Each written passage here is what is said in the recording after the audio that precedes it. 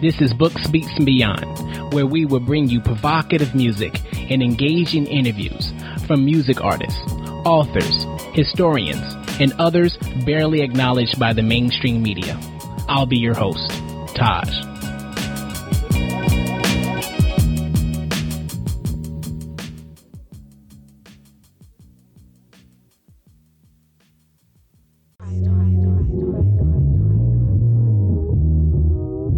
Out in the open, baby. That's how they doing it. So that's how I'm doing it. Yo, they hunting out in the open, I'm puffing out in the open, baby. They come to me, I'm thugging out in the open, they want it out in the open, baby. I see the beast, they gunning out in the open, say fuck them out in the open, baby.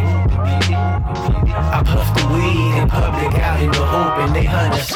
I'm thinking about the next 30 years, how to turn my prayers into cheers, without the wear and tear, weary tears, bend the lyrics like Cav. How you get so brolic, with the weed hydroponic, depend on hydraulics, see iconic be the sign of the comet, the fall catastrophic, the CD, hot out the burner, so we drop it in your poetry, it's gaga, my written on the walls by cucarachas, it's pissing on the stoop by your zapatas, silo beam, high flying, piloting with rhinos, you listen to politicians, so what the fuck do I know, this defiance, not survival, the posture, the hostage, that turn away that bread and cheese for you to break a lot with, try dog, got the Tylenol and final call with bean pies, not the Adderalls, got Dragon Ball Z, sleep time, told you got the juice, freeze dry, marmalade for these pigs too, this that calm and crazy, baby, streamline, yo, they hunting out in the open, I'm puffing out in the open, baby. They come to me, I'm thugging out in the open, they want it out in the open, baby. I see the beast, they gunning out in the open, say fuck them out in the open, baby. I puff the weed in public out in the open. Today, I'm talking with Cavalier. He is an MC representing Brooklyn, New York. He has shared the stage with Nas, DMX, Little Brother, the Beatnuts, Smif N Wessun, and many other renowned MCs. We'll be talking about his melodious and introspective album titled Private Stock. Cavalier, welcome to Books, Beats, and Beyond. Thank you, man. Thank you so much for having me. Oh, thank you. So let's just get right to it. Cavalier, what's the name about? Cavalier. To be honest, it started out just as a nickname from some buddies. Do I have to watch my language? Or, No. Go ahead. Yeah. So my friends kind of have an asshole sense of humor, at least at the time, and I think my personality type, they kind of felt me to be kind of smart alecky. So one of my buddies would just be like, you like a little savvy Cavalier motherfucker. Kind of started that way, and eventually Cav just became my nickname, and I decided to use that Cavalier as my stage name, and then over time kind of found other meaning in it that, I decided to accept and I thought was positive. So that's really where it came from. Okay, cool, man. So what specifically influenced you? What gave you the confidence to become an MC? Shit.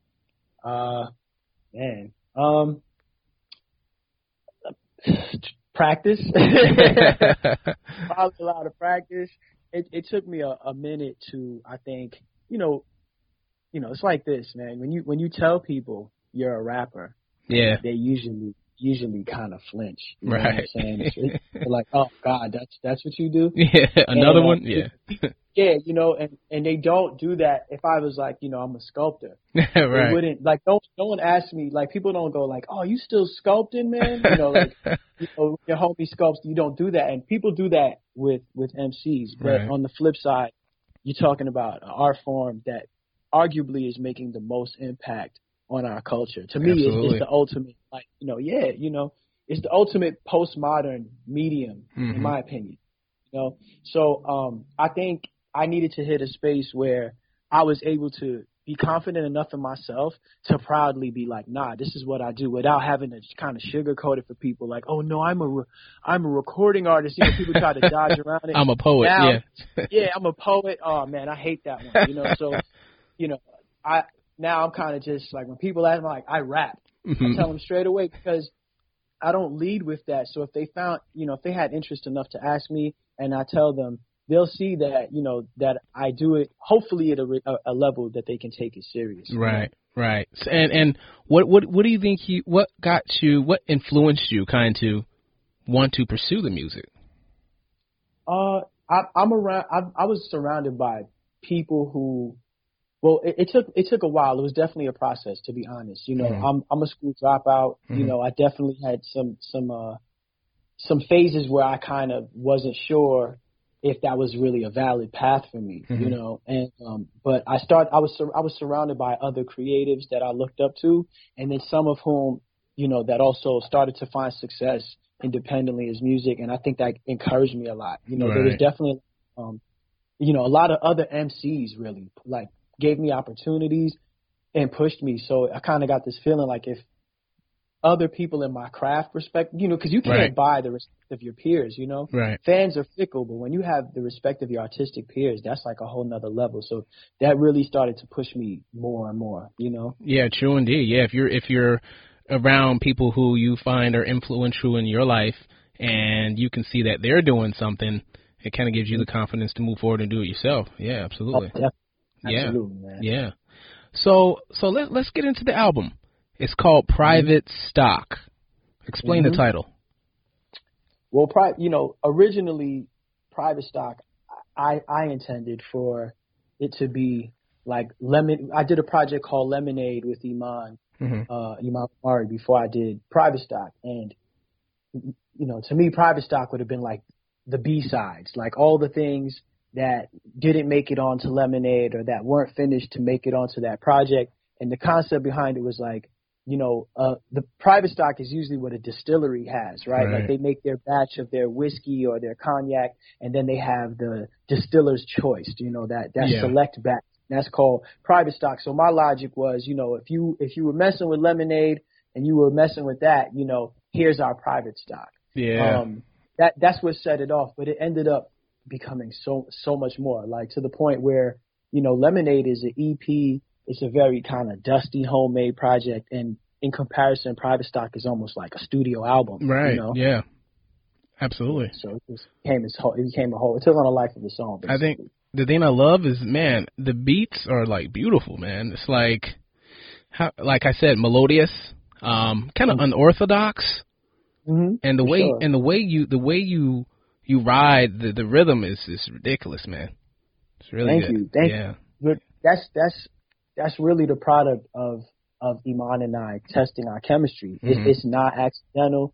It's not accidental that it took us, 2 years plus to kind of follow up Lemonade with this, even though the songs are ready. I think people forget Iman's musical background. He's not just this guy who, put together some loops. Not that that's not a great component in, hip hop production, but his skill set is beyond that, and I think people often forget. They may remember if they're fans of Iman in terms of him being a singer, but even those fans are not always aware that he's producing a lot of the music he's singing on. Right. So, his background is in vocal jazz, and, I think he and I intentionally were like, okay, with this whole thing with like rapping on beats that are loops, how do we take traditional form and then try to like test it or ring it out and get the most out of it. And, when I first met Iman and would be around other MCs, there was like some MCs particularly, like they had almost like a hesitancy to like jump on his beats, and I didn't have that. And I think he saw that right away. Yeah. It was kind of like he has a signature, bop, I like to say, or rhythm to how he does his drums. You can tell Iman drums almost right away if you're a fan of his music. And for me, I was like, okay, there's something here to explore. So he saw that I approached rapping, like I'll hear a beat and I'll start rapping. He noticed, he was like, you're on key. You're actually on the right key as the beat, even though you're rapping. Right. So that started kind of opening up another lane. Like, okay, how do we maximize what's going on here rhythmically? How do we play with phrasing? And because he has that vocal jazz background, he would push me too, where is really this pocket? Where is it at? Just kind of. So, when people hear it, then, they just hear raps on beats, and they like the beats, and they, you know, maybe, you know, hopefully they like the raps and the beats and all of that. Absolutely. We are being very intentional. Yeah, that was a good point. I've never really thought about that, but now I'm gonna start thinking about that when I hear other MCs on their production. That he said that you were in key. You know what I mean? Like, the voice really makes sense even with the beat, but we don't think to say on key like a singer. So some cats do it. Some cats do it naturally, and we don't realize that's part of the appeal and why that makes a difference. Or another dynamic of that, you'll see certain beat makers or DJs, they'll do remixes, right? Mm-hmm. And the beat that they'll take someone's acapella, a rapper's acapella, or a singer's acapella, and put it on their beats, and the beat might be dope, but when they put this new acapella on there, something is off, and what's off is the fact that the acapella is not in the right key of the beat. Right. They don't know how to change it. Right. But Iman is like, because he's a singer, so he hears that right away. Right. You know what I mean? Yeah, that makes sense. So, you got a song in there called Veritas.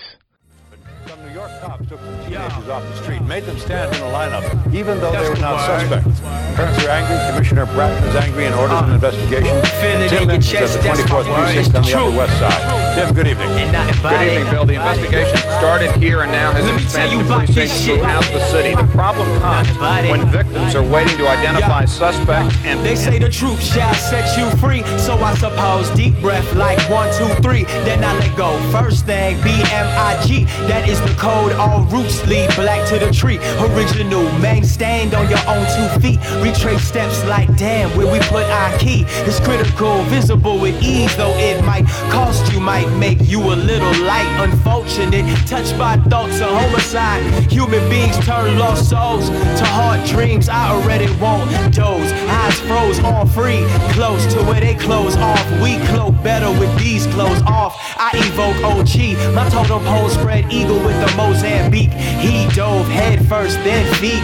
Peace, leap of faith, arm, leg, arm, head, a relief with no face, but for some it go deep. But it's the truth I speak, nothing but it.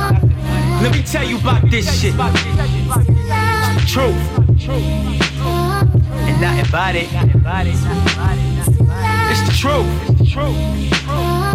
nothing but it. Let me tell you about this shit.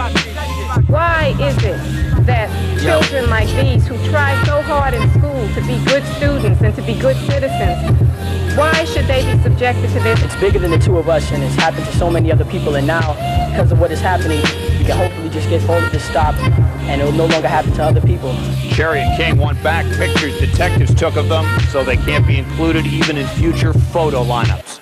I'm not going to attempt to, in a sense, put a sugar coating on it. I've already drafted the letter to send to the parents of those children, to return the photographs to them and anything else that they want. Let me tell you about this shit. We were wrong, quite clearly. Commissioner Bratton said detectives who use teens without parental consent face He said there are enough approved fillers for lineups. First shell came through my window at like age 12 to my wall, not my skull. Managed to escape hell. Second L came at me on Halloween. Was 15, he aimed a pistol, squeezed. I achieved top speed while gasping. Later me and my boys was laughing. Sad the path to manhood laid for black men. Puff the chalice, patient planning for feds crash my gate for evading taxes. All for my reenactment of the American way. So the next shells that come at me, I'ma have to play. Tick for tack, retaliate, toe tag. You in, now you under observation. Truth printed on your hospital bracelet. News clipping didn't quite get it right. Like, what's his name again? The real be harsh like jagged pills, steel wounds. So learn to heal wounds on the battlefield, cause that's the real. Not about it. Let me tell you about this shit. Swear to God, it's the truth. Not about it. Off the chest from the heart like this. I only take it part right like this. That neither police policy nor cases against accused suspects need to be compromised. Members of the City Council who attended today's news conference say they intend to hold hearings on this subject. And as for the King and Cherry families, those teens were held here at the 24th Precinct. Their parents say tonight that they intend to file suit. Apologies from the city, they say, are not accepted.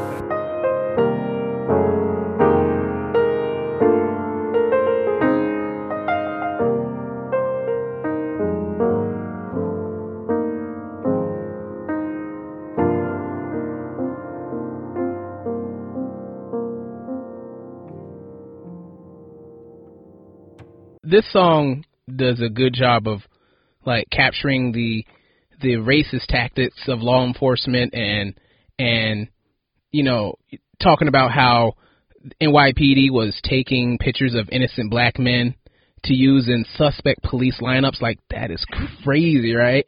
And you know, we know there's like irrefutable evidence that law enforcement targets black men, and you talk about how police shot at your house and then another time at you.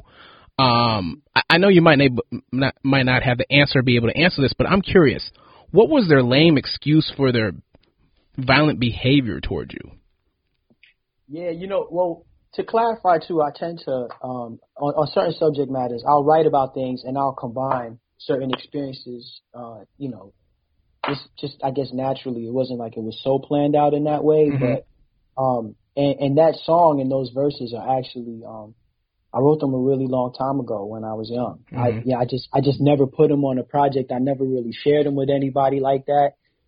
And I think somehow just the subject matter and things that I was talking on in OpenSea, something just brought it all back up. Right. And that recording on Veritas is from the news broadcast about my case, you know, when I had to testify against the NYPD and the mayor and the police commissioner, you know, when I was a kid. So people thought, you know, I'm big on even the audio samples that you hear with me since Lemonade. Really, like, people hear these bites, they think we're downloading them off YouTube or they're from movies. Those are my personal recordings. Wow. You know, people I've met, old men I talked to me in the street, or, you know, archive things that happened in my life that I've uncovered. So that broadcast and those reporters and that case they're talking about and that voice is me. So I think now that I'm grown, it's looking back, it's like, okay, this happened to me as a kid, and now I'm an adult, and it's the same thing. So I can only imagine, like, how my parents or other elders feel that, like, okay, not much has changed in, you know, 30, 40, 50 years in terms of how law enforcement engages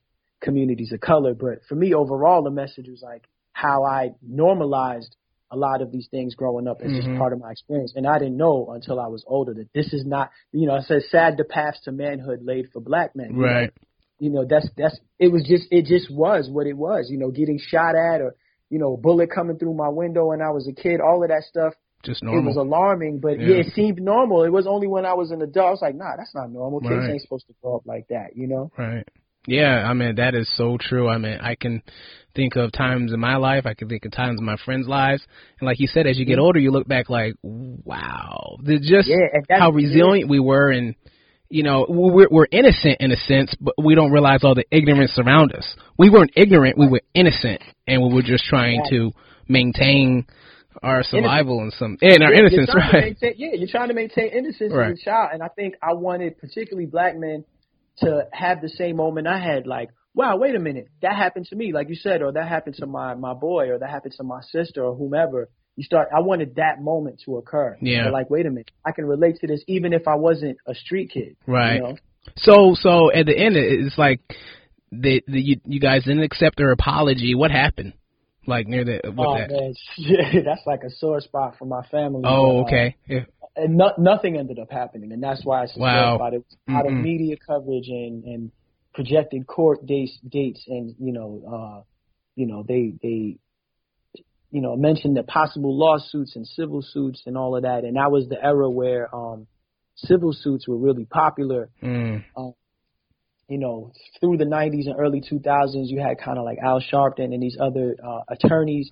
They were making their name off of these racially charged civil suits. Yeah. So it was in the news, but actually nothing happened. And that's kind of that's the overall point, that like, yeah, I went through that and there was all of this and nothing happened. Just like how yesterday, like in the neighborhood I'm from, yesterday, a gentleman was gunned down by police, and it's in the news right now, and I'm waiting to see if nothing is going to happen. Goodness, man. I mean, it's like you hear it almost every day now. Like, I feel at a point that, like, law enforcement just knows, I'm going to shoot him, nothing's going to happen. Nothing's going to happen. Like, that's just how it is.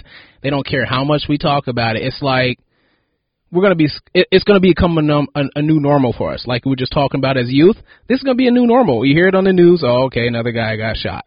Nothing's going to happen. It's ridiculous, man. So it already is normal, because like I said,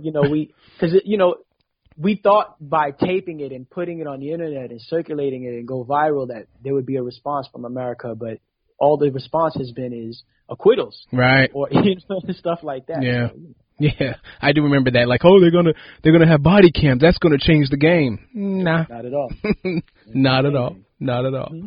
So, I asked this, but I know it could. We don't have all the answers, but what do you think it might take to like heal or amend or change the relationship between law enforcement and black and brown communities to more of a positive relationship? I mean, is it possible? It's possible, but I won't pretend that I have such an informed vantage point on it all that I can answer that and be like, this is what will solve it. Yeah. But I do think that there's a level of engagement that police are going to have as community members. I live in the South now, for example. I live in New Orleans, and I've been here for the last 3 years. And beautiful city, yeah. So a beautiful city, and it has an issue with crime and gun violence. But I don't feel the same type of I don't feel the same way I feel about police presence in New Orleans for some reason. I think some of it is I see more officers of color. I don't. That's not automatically a factor because in New York, officers of color oftentimes are the ones who are going to be more aggressive, more chasing you down. Yeah, right. Yeah. Here, that officer is very identifiable in a city this size. Like that's somebody's uncle or that's somebody's dad. Right. You know what I mean? So I don't know if that makes it a different level of accountability, but you kind of know, they still live and are part of the communities they serve in, and that has long not been the case in New York for decades. Yeah. And you're right. You just talked about. I think it happened in Crown Heights. What you're talking about. He had some mental behavioral issues, and the cops thought he had a gun, but it wasn't, so they shot him down. So, but everybody in the community knew who he was. So, if the cops reflect the community and live in the community, they probably would have been a totally different outcome. So, yeah, it needs to kind of reflect they need to kind of reflect or live in the community, and I think that would be a game changer. Well, it will change some things around in that sense. No, absolutely, and I'm from Crown Heights. That's the neighborhood.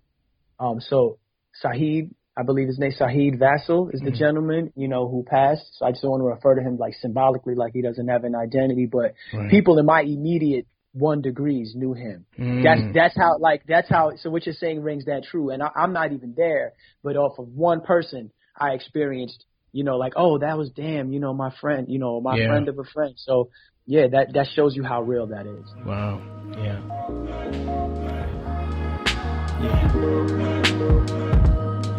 I got a name tattooed on my chest. I'm chasing Amy's, retracing my steps.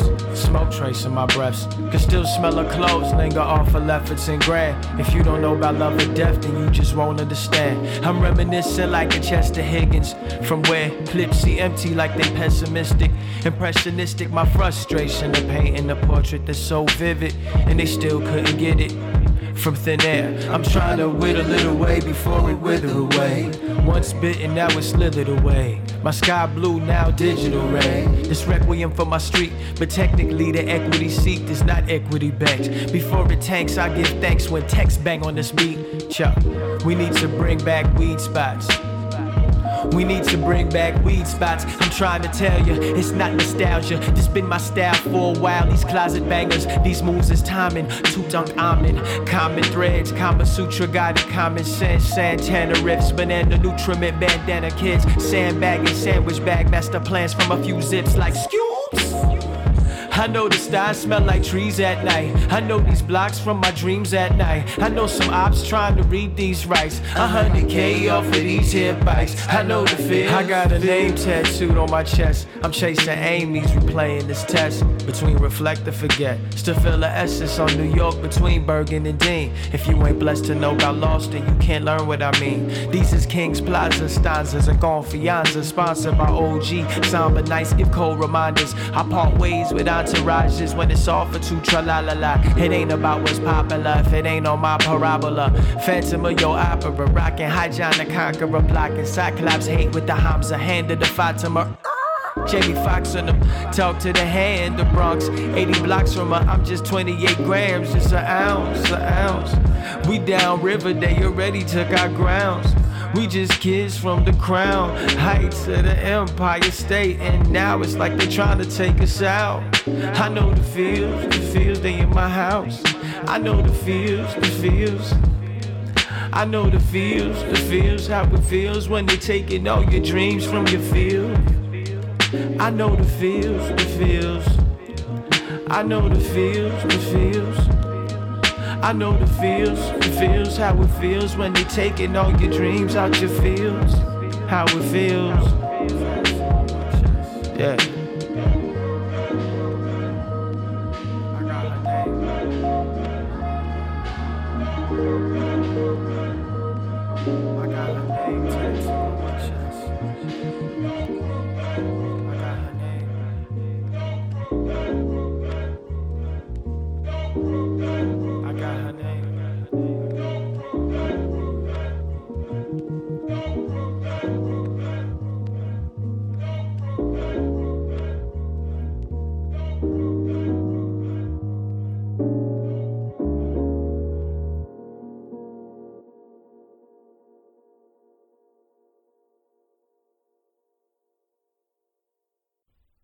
Hey, if you're enjoying Book Speaks Beyond, do us a big favor. Go inside any of our show notes of any of our episodes, and you'll see an icon that will take you to iTunes, where you can subscribe, rate, and leave a review.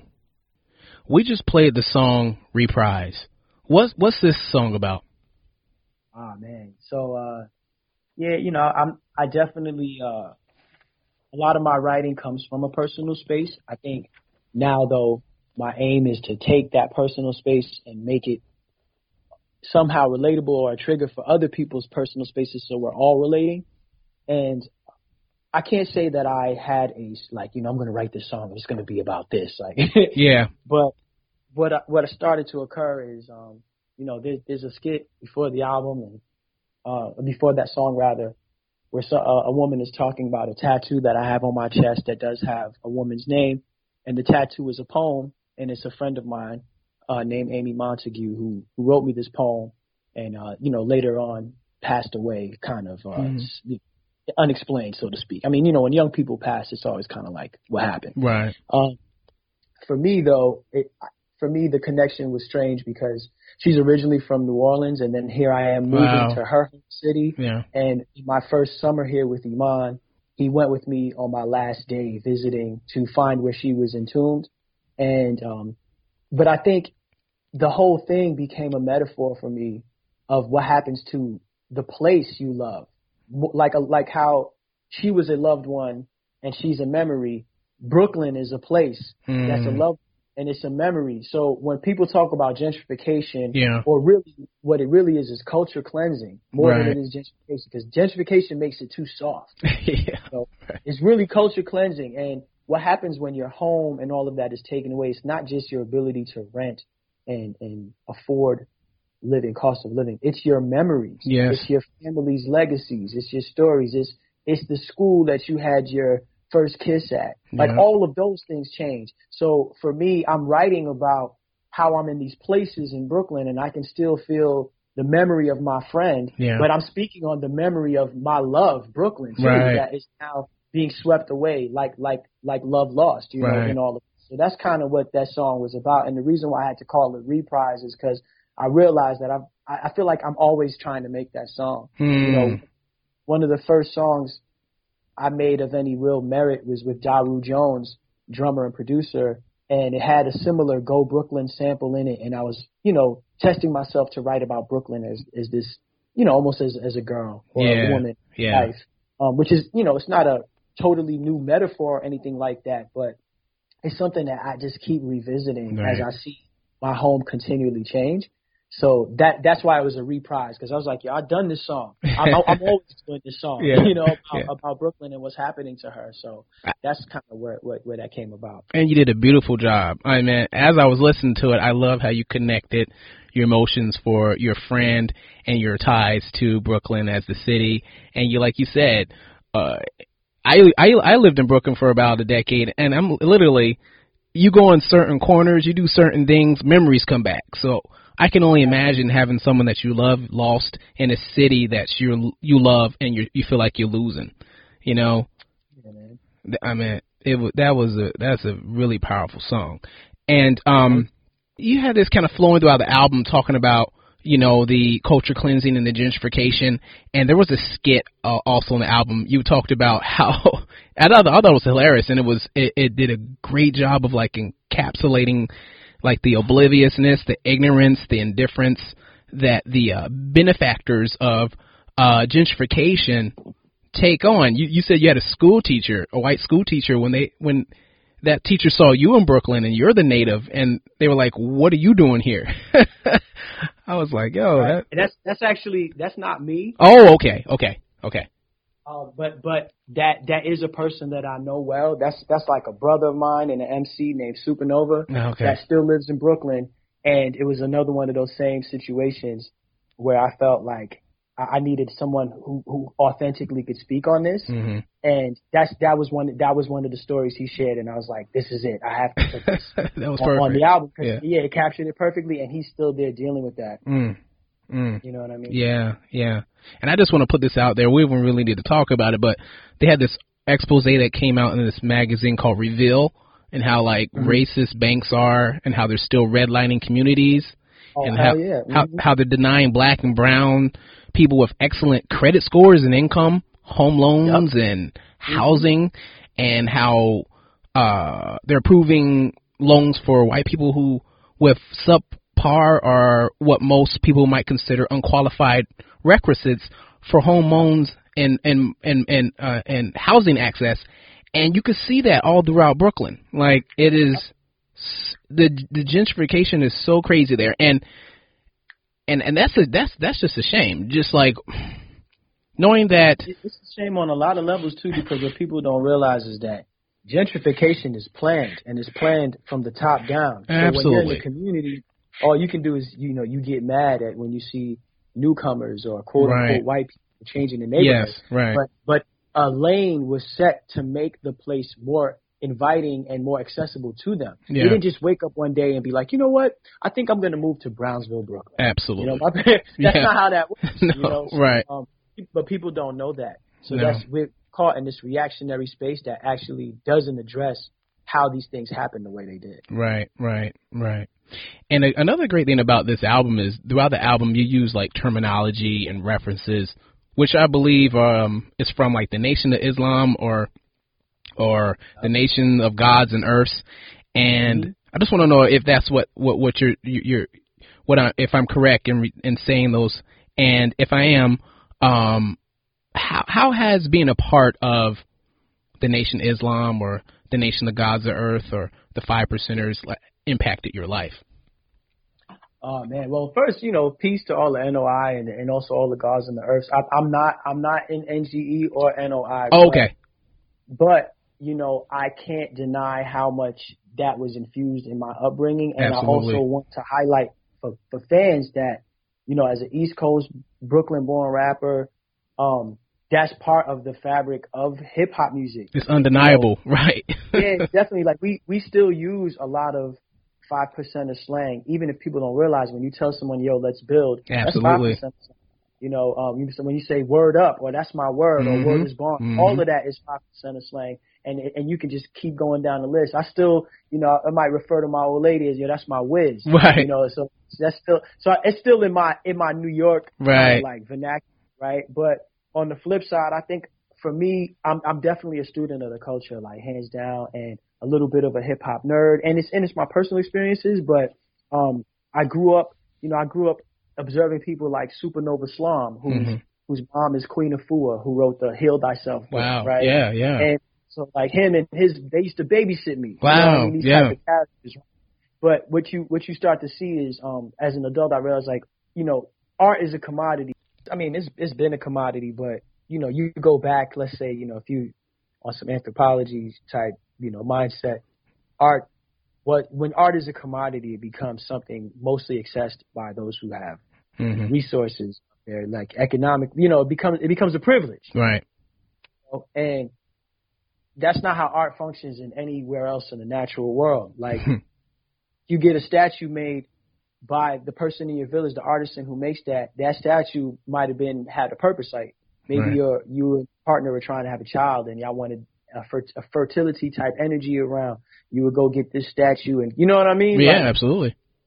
So what that implies too is that there's like a spiritual base to the art contextually, and all black music has that. Yeah. Right. So there's Christian. You know what I mean? Like the blues, we know that, but when you get to hip hop, we almost kind of get like slight amnesia because of like the confluence of entertainment and media and how those things are controlled. Right. But there was a point where if you're born within the, if you're born between if you're an adult, even if you're a teenager, an older teenager, you observed hip hop through your life, you caught the fringes of the fact that there was a very prevalent Islamic center. Absolutely. Yeah. Urban is, especially like that's kind of like the fringes of what happened post civil rights, post like these disenfranchised black liberation movements. Yeah. And you kind of get action groups, but all of that really informed the urban spaces where hip hop was birthed out of. Right. Right. So I think for a while that was hip hop's spiritual base, but then we kind of got swayed away from having a spiritual base in hip hop, and that's something I want to continually remind people about. Right. I think you're totally right, because I was big on the 90s when it came to hip hop, and I swear to God, every song you could not take the Islam messages, the 5%er messages, the Nation Islam messages out of it. It was there. I mean, it was just a part of it. It was almost like a code, a way to get a lot across without saying a lot, and a way to really touch on the black consciousness, because like you said, as time moved on, and the movements were starting to break down, there was still this language that we used to kind of interpret our spiritual self, and I think that's what it is, because I haven't heard a lot of MCs bring it back there, and when I started hearing it from you again, it really hit me hard, and I was like, I was able to listen to your album in a way that only people who understand the NOI and all the God's Learn and all that language, it's really deep what you're saying. So I just want to say thank you for that, and and keeping that in the culture, because that is a big part of the culture, because it's almost like a grill, right? Although it's commodified, as an artist like you understand that you're talking about what's around you. You're talking about the issues, and that's what it is. And it's still an art form, but it has a purpose. And but the joke is this too, though. The joke is that I have to do it now, particularly because we're in an era where we have demonized Islam. Right. We have demonized Islam, or anything even remotely looking like Islam. And that's so ironic when like Rakim walked around with with a Circle 7. You know what I mean? Yeah, absolutely. Like you used to walk around with that on your leather jacket if you were a rapper. Yeah. Up until probably the early 2000s, and now that is like could put you on a terrorist watch list. Or something, right. I mean? Right. So to me, it's like the count. Like this is the new COINTELPRO. So I can't like pretend that like this is what's going on, and like don't try to pretend like because that's all, man. I could that's what it is, man. I'm like this got to go in there. You can't. It's like you can't make gumbo without okra or whatever. Like, you know what I'm saying? Right. You can't do that. Yeah. And I want people to kind of like, I want them to be like, oh, word. And then maybe if they didn't know, hopefully something was catchy enough about it where they went and investigated it, because hip hop used to do that for heads. It used to put you on the stuff before you had instant Instagram access to it. Exactly. Like, Raekwon might have rapped about a certain car. Like one time, I did a song with Raekwon, and he was talking about driving around in a Fisker, right? But like, if you didn't know that Raekwon was trying to invest in that new car company and was testing out those whips and listening to his lyrics, you wouldn't even have known. He put me on when he did the verse. I was like, oh, wow. That's right, those cars. You see what I'm saying? Yeah. And now we don't have that. And you're talking about a generation of artists who, even if they were school dropouts, were well read. Yeah, absolutely. Islam, yeah. or the Nation, or NGE required them to be, you know, learned in what they were doing. So you got Nas, who got dropped out of school in like 8th grade, but he was well read, you know, and I want to make context cool again. Right. You know? Good point, because I'm telling you, my parents were NOI. My grandfather was a minister in the NOI, and just how the government will always kind of spy on them and tell them they need to calm down. And I mean, it is serious, like how much knowledge is within the if you learn from the NOI, there's a lot in there. There's a lot of deep messages that are very empowering for the black youth, and to put that in your music, I mean, you might hear something be like, what did he just say?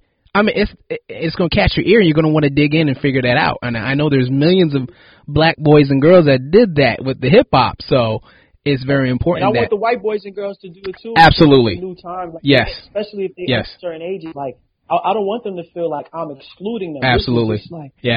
This is the, you know, this the footnotes. Like, follow those breadcrumbs. Right. Oh, that's how I want them to feel excited. I don't want them to feel excluded from that because. I did not mean that. They definitely need to understand that too, because if once you understand that, the music is just on a whole different level, and you respect the artist much more because you're really realizing how deep the messages are. So absolutely, yeah.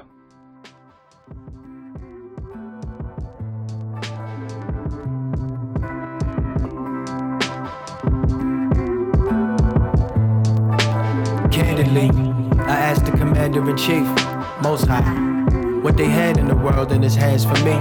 If pulsars is made from the same matter as me, how can they question if my matters regarding manners of being sarcastically?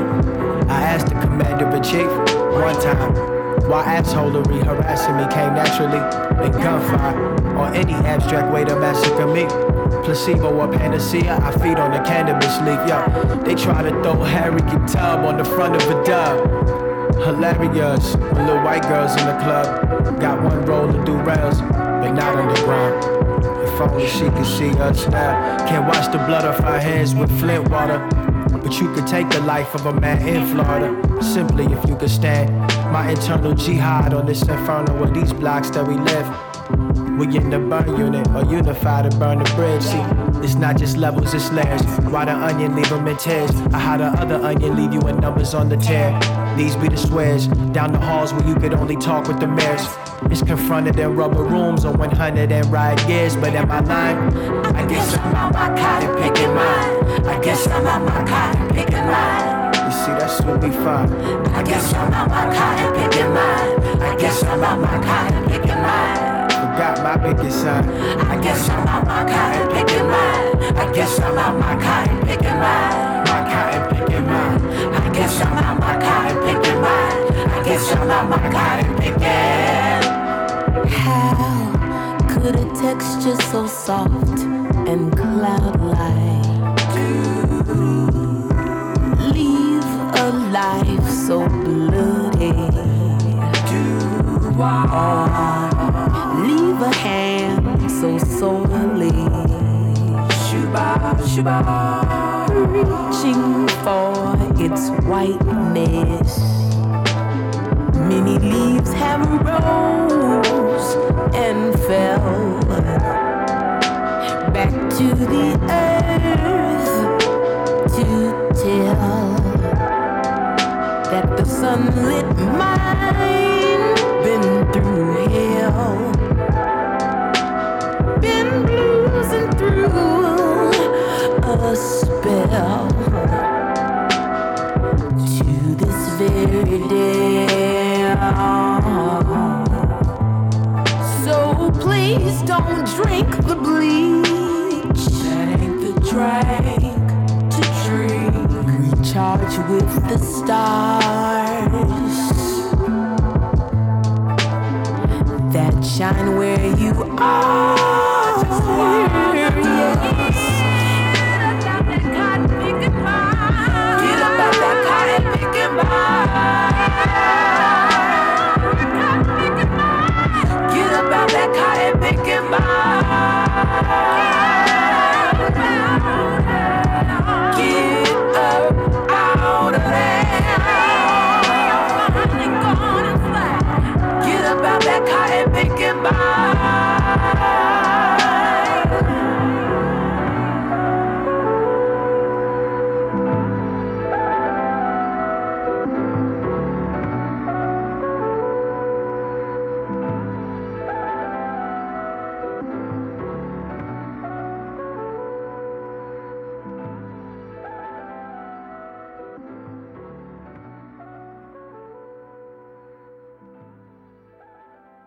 We just played the song "State of Mind." What's the message here?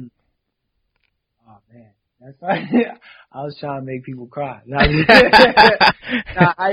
I like hip hop that makes you feel a way, especially if it's like you're listening to it in your headphones. It's not necessarily this is not an album that I expect songs to be played in the club per se, you know. But so it's something you listen to it in your headphones. You live in an urban area, maybe listen to it in your car or your train ride commute. You know, so there's a progression. I build albums in my mind almost like movies. So by the time you're hitting that point of the record, you should be like, there should be an upswell of things you felt. Yeah. And you know, and I'm not gonna lie, when I was writing that song, I knew, I was like, yo, I had Georgia Ann in mind. So talk about how you and Georgia were able to collaborate on this song. Oh man, me praying. No,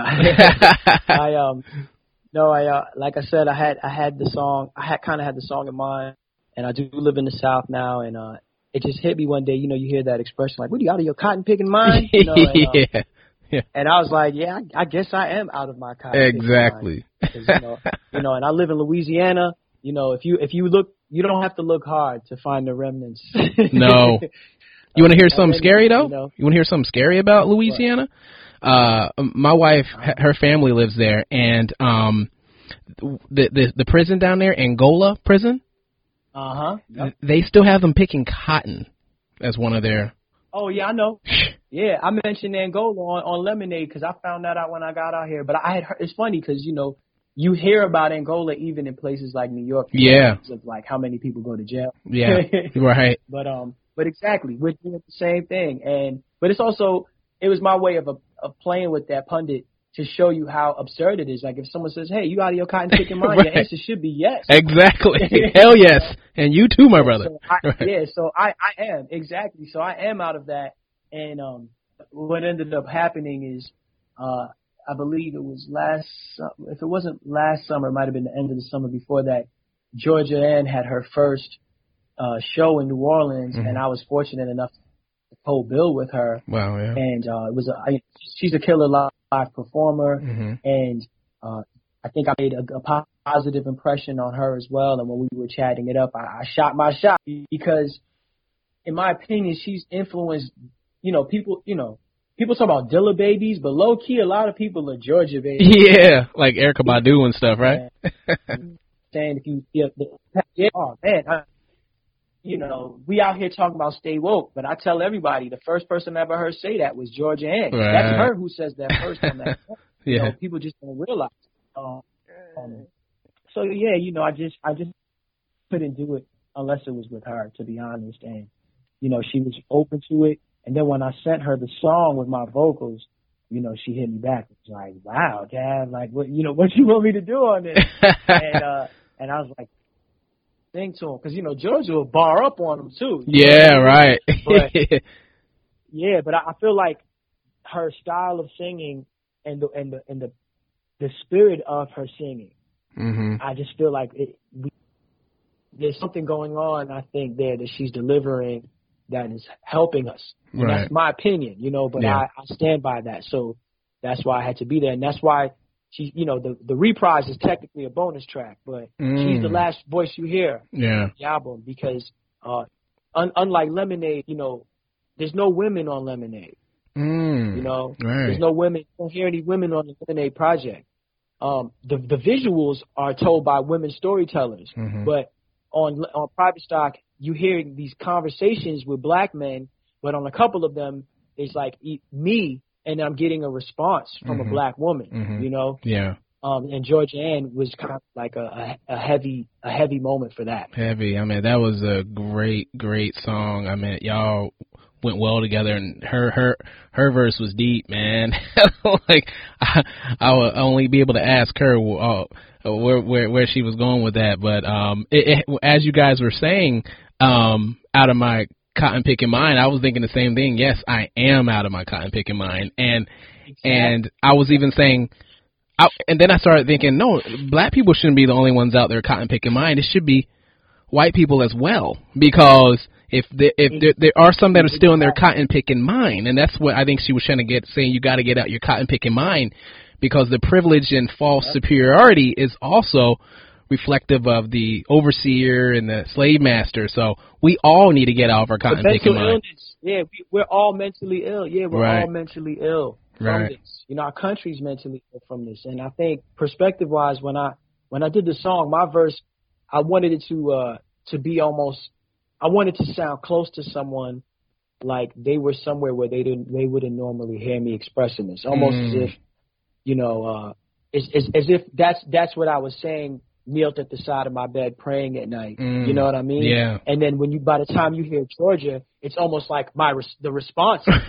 Right. It's like so much from outside of me. Yeah. You know, I'm like, yeah, I guess I'm out my cotton picking mind. But by the time you get to Georgia, she's like, get up out of your cotton, like get up out of there. Right. You know, that's she's screaming at you like, you know, get up out of there. You know. Right. So yeah, dope song, man.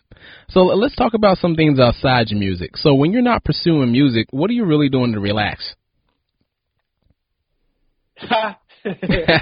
Oh man, I haven't. Man, I have not been doing much relaxing per se. But I do, you know. Man, I don't even know, bro. I smoke a lot of pot. Okay, there you go. Pot to try to have my I smoke a lot of pot. Have my meditative moments. When I'm not working on music, I'm creating other components of the art. Like for me, it's all the same thing. And I realize, like, people don't know that I art directed Private Stock. Like everything from the cover to the videos, I write every treatment. Wow, nice. So the reason why is because I'm that type of stoner though, where I will fall into the world that I'm creating. Nice. And hope, and then try to communicate that to other creators who will help me manifest that vision.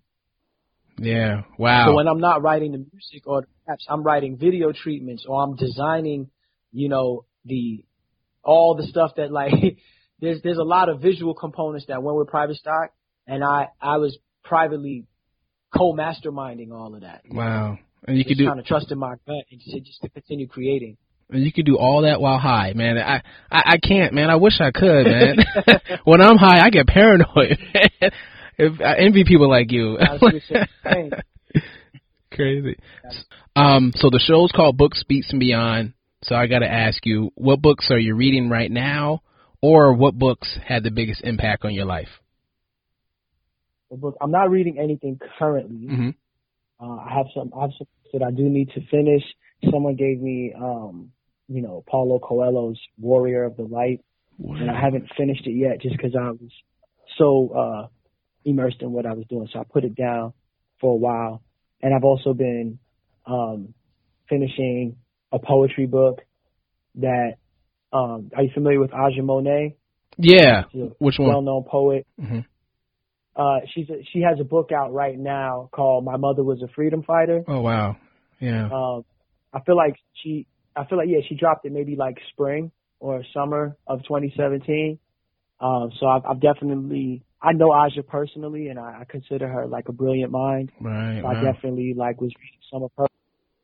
I haven't. I tend book-wise, I tend to like nonfiction, really dense stuff. That's why I haven't had the time to get into it, because I'm the type to go in. Yeah, I'll read a whole like manual on like tetragrammatons and like Kabbalistic ideas, stuff like that. Now I'm big into nonfiction. I'm big into nonfiction too. Like some people are like, yo, how do you read all that heavy stuff? I'm like, yo, it's just like a story to me. I mean, yeah, I like to find, like, I don't know, man. I find that type of stuff has layers for me, so I think that's why I enjoy it. Right. You can tell in the music too, definitely. So, what 3 albums and or songs had the biggest influence on shaping who you are today?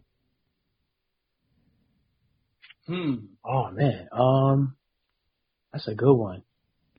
I'm bad at picking favorites and like narrowing things down in that way, but I mean, you know, I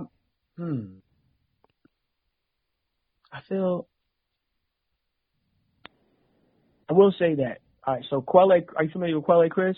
Yeah, absolutely. He's on the, you know, Quelle is a dear friend. He's on Private Stock. He's someone I collaborate with often, and he's also part of Vibe Music Collective with Iman and myself. I think being around him, I really started to hone in on like how we make albums, like how we create complete thoughts and complete experiences in that way. I was always a fan of that anyway, but he's definitely been an influence in some of his last records. If I would go back to childhood, you know, of course, Nas records had a way of being, they were like books, you know, right. you would listen to him, and he had a very visual style of writing. I think he's often undercredited for how significant his writing has affected, you know, a couple generations. Absolutely. Yeah. So I'm thinking album-wise, who else? There's another album that's, you know, it's going to sound kind of super left, but it's called, I believe it's called Shango, Shouter, and Obia. Oh, okay. It's a compilation. Yeah, it's a compilation record of calypso songs sung in Trinidad. I want to say through like the 30s and 40s, you know. Yeah. And the reason why I like that album is because you start songs that some of them have like Christian. That some of them are very, very Christian. Right. They're almost like repurposed hymns. And some of them nod at traditional African religion. Right. I just like that album because they kind of even break down the songs. You know, you can tell which ones are the ones nodding at the traditional African religion, West African religion specifically, and you know, and then the ones that came out of the Baptist church or the Christian circles. That album definitely had. I still listen to it. What's the name of it again? I still listen to songs from it. It's called Shango, Shouter, and Obia. Wow. Yeah. Cool. No, but you're right. I kind of got into a lot of the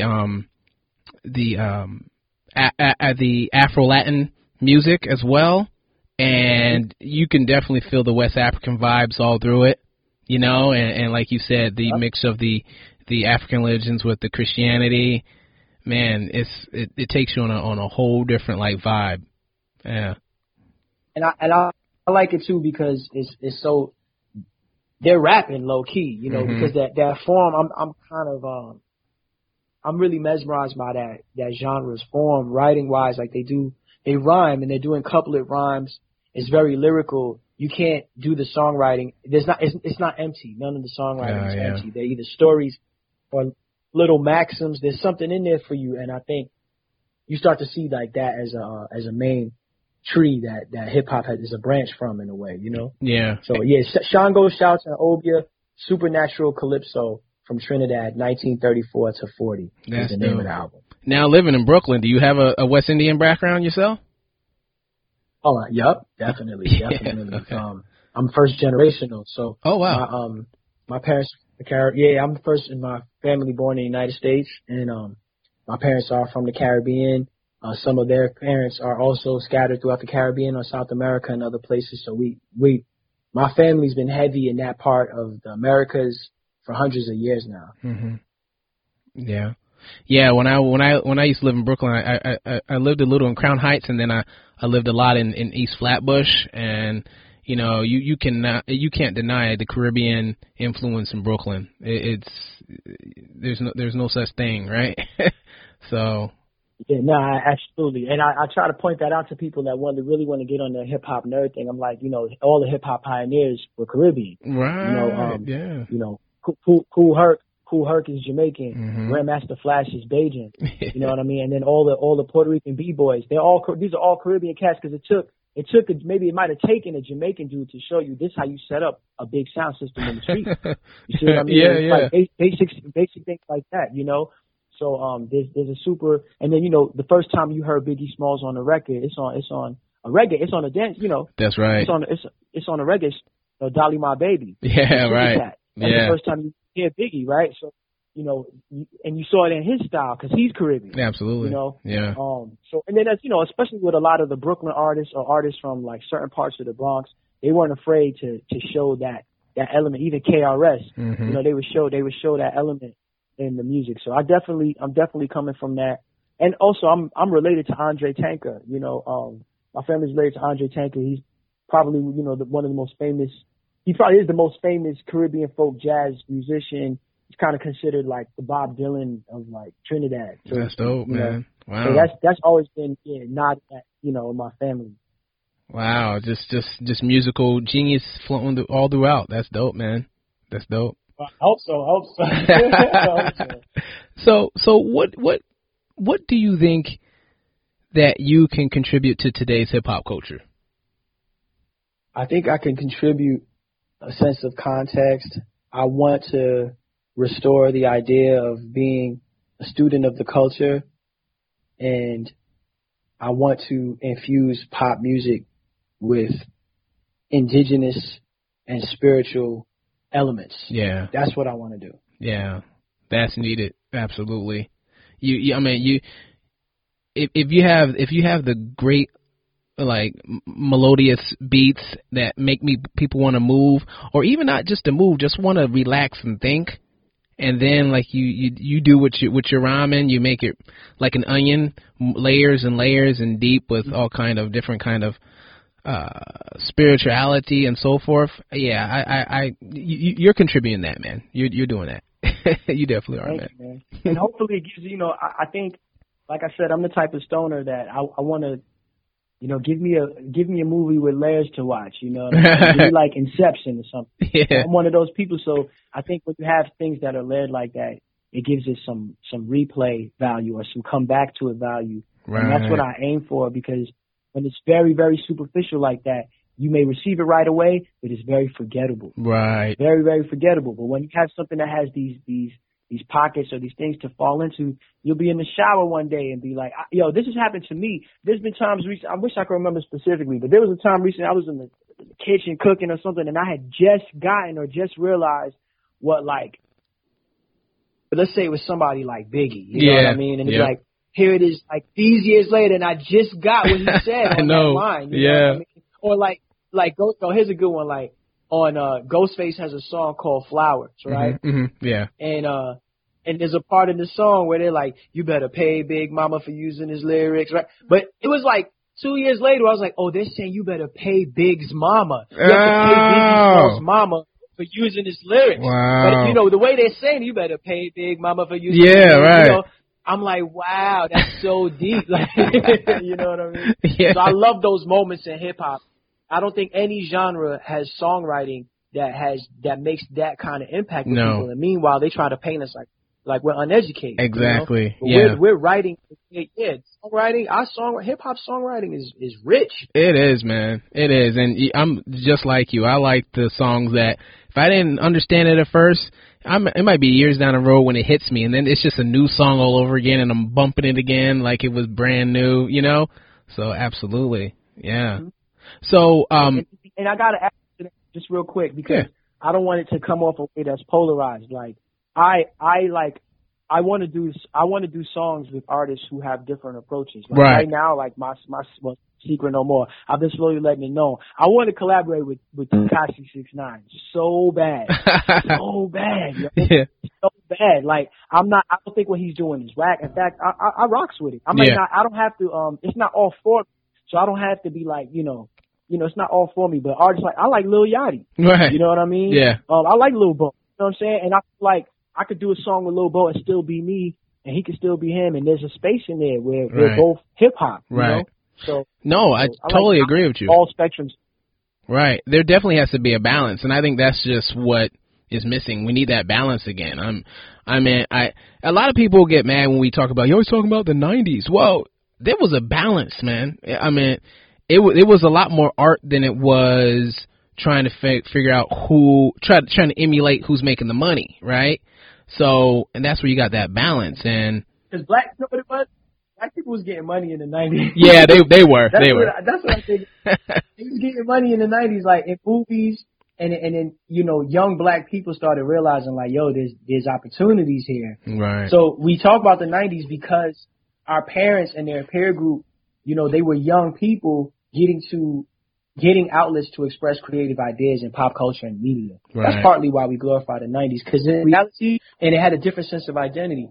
Because half the stuff we complain about in hip hop that we think makes it whack or whatever was super prevalent in the early 80s and all of that. If you look at early 80s hip hop videos, there's no black women. There's all white girls. Right. You know what I mean? Yeah. Or they're rapping about cocaine. They rap about cocaine and getting money and fast cars. The same shit. It's the same. We just in the myth. Yeah, we've mythologized it in a way like they wasn't talking about that stuff. It's only when the message came out that people started being like, oh, okay, this could be something else. Right. Yeah, good point. Yeah, that is so true. If you look back, it's all about going to the club, dancing, and you know, like you said, and competing with disco. Yeah, exactly. Yeah, that's true. So, what do you want people to mainly take away from the album Private Stock? I want them to have conversations like how we're having now. Mm-hmm. I think that's what makes great albums stand. I remember when, you know, I only recently started getting into like Kendrick Lamar's catalog, and it's not because I didn't think he was dope. I hadn't drawn a connection to his music like that yet, right? Even though I could see why it was good and see how talented he was, but a friend of mine had to call me and be like, "Yo, listen to Pimp a Butterfly, man. Kendrick made that album." Like, right? And because my boy, you know, people forget about the art of personal referral. Oh, because yeah, my word boy of mouth. said that. Yeah. I went and listened to it. Yeah, I went and listened to it that night just because my man who I trust, Right. he told me to listen to it. I went to listen to it that night. So I want that to happen. I want people to have conversations. I want them to see that there's themes that myself and some of the artists on the project are rapping and singing about that you don't always hear black men singing and talking about. Mm-hmm. So like there's a song on the album called Bar Therapy. Like, oh yeah, you know, Quelle has a line. Yeah, Quelle has a line on there. He says something about, you know, and break bread with feminine auras rarely acknowledged. Yes. Right. When he said that line, I was like, wow, that's so true. Like, you know, how I'm like, yo, but for a rapper to say that as a bar, that's to me, that's really compelling. I think people need to like listen to it on that level. Like, yeah, the beats are, yes, we're trying to make something sonically pleasing, but when you're scratching the surface, you keep listening. There's conversations on that record, and I want it to spawn more. Yeah, absolutely. Let me tell you, I don't know how many of my friends I've been like, yo, you got to listen to this album. And they'd be like, yo, you just told me that. Well, yeah, you got to listen to this album. You know what I mean? So we can talk about it, because this album's on some other stuff right now, man. So, yeah, man. I really appreciate that, for real. Yeah. Well, Cavalier, I just want to say thank you so much for being on Books, Beats, and Beyond. Thank you so much. I appreciate y'all having me, and I'm really glad we got to talk about the project. I appreciate you, Taj. Thank you. If you want to purchase any of the music, I've included links in the show notes, or you could just go to booksbeatsandbeyond.com. And you know what's cool is by clicking on the links, you support the guests, the music artists, and we get a small commission, which is no extra cost to you, which we will then put toward the operations of this show. And also, please click on the iTunes link to subscribe, rate, and leave a review. And if you do this stuff already, I just want to say thank you so much for your support. Remember, let's read, listen, explore.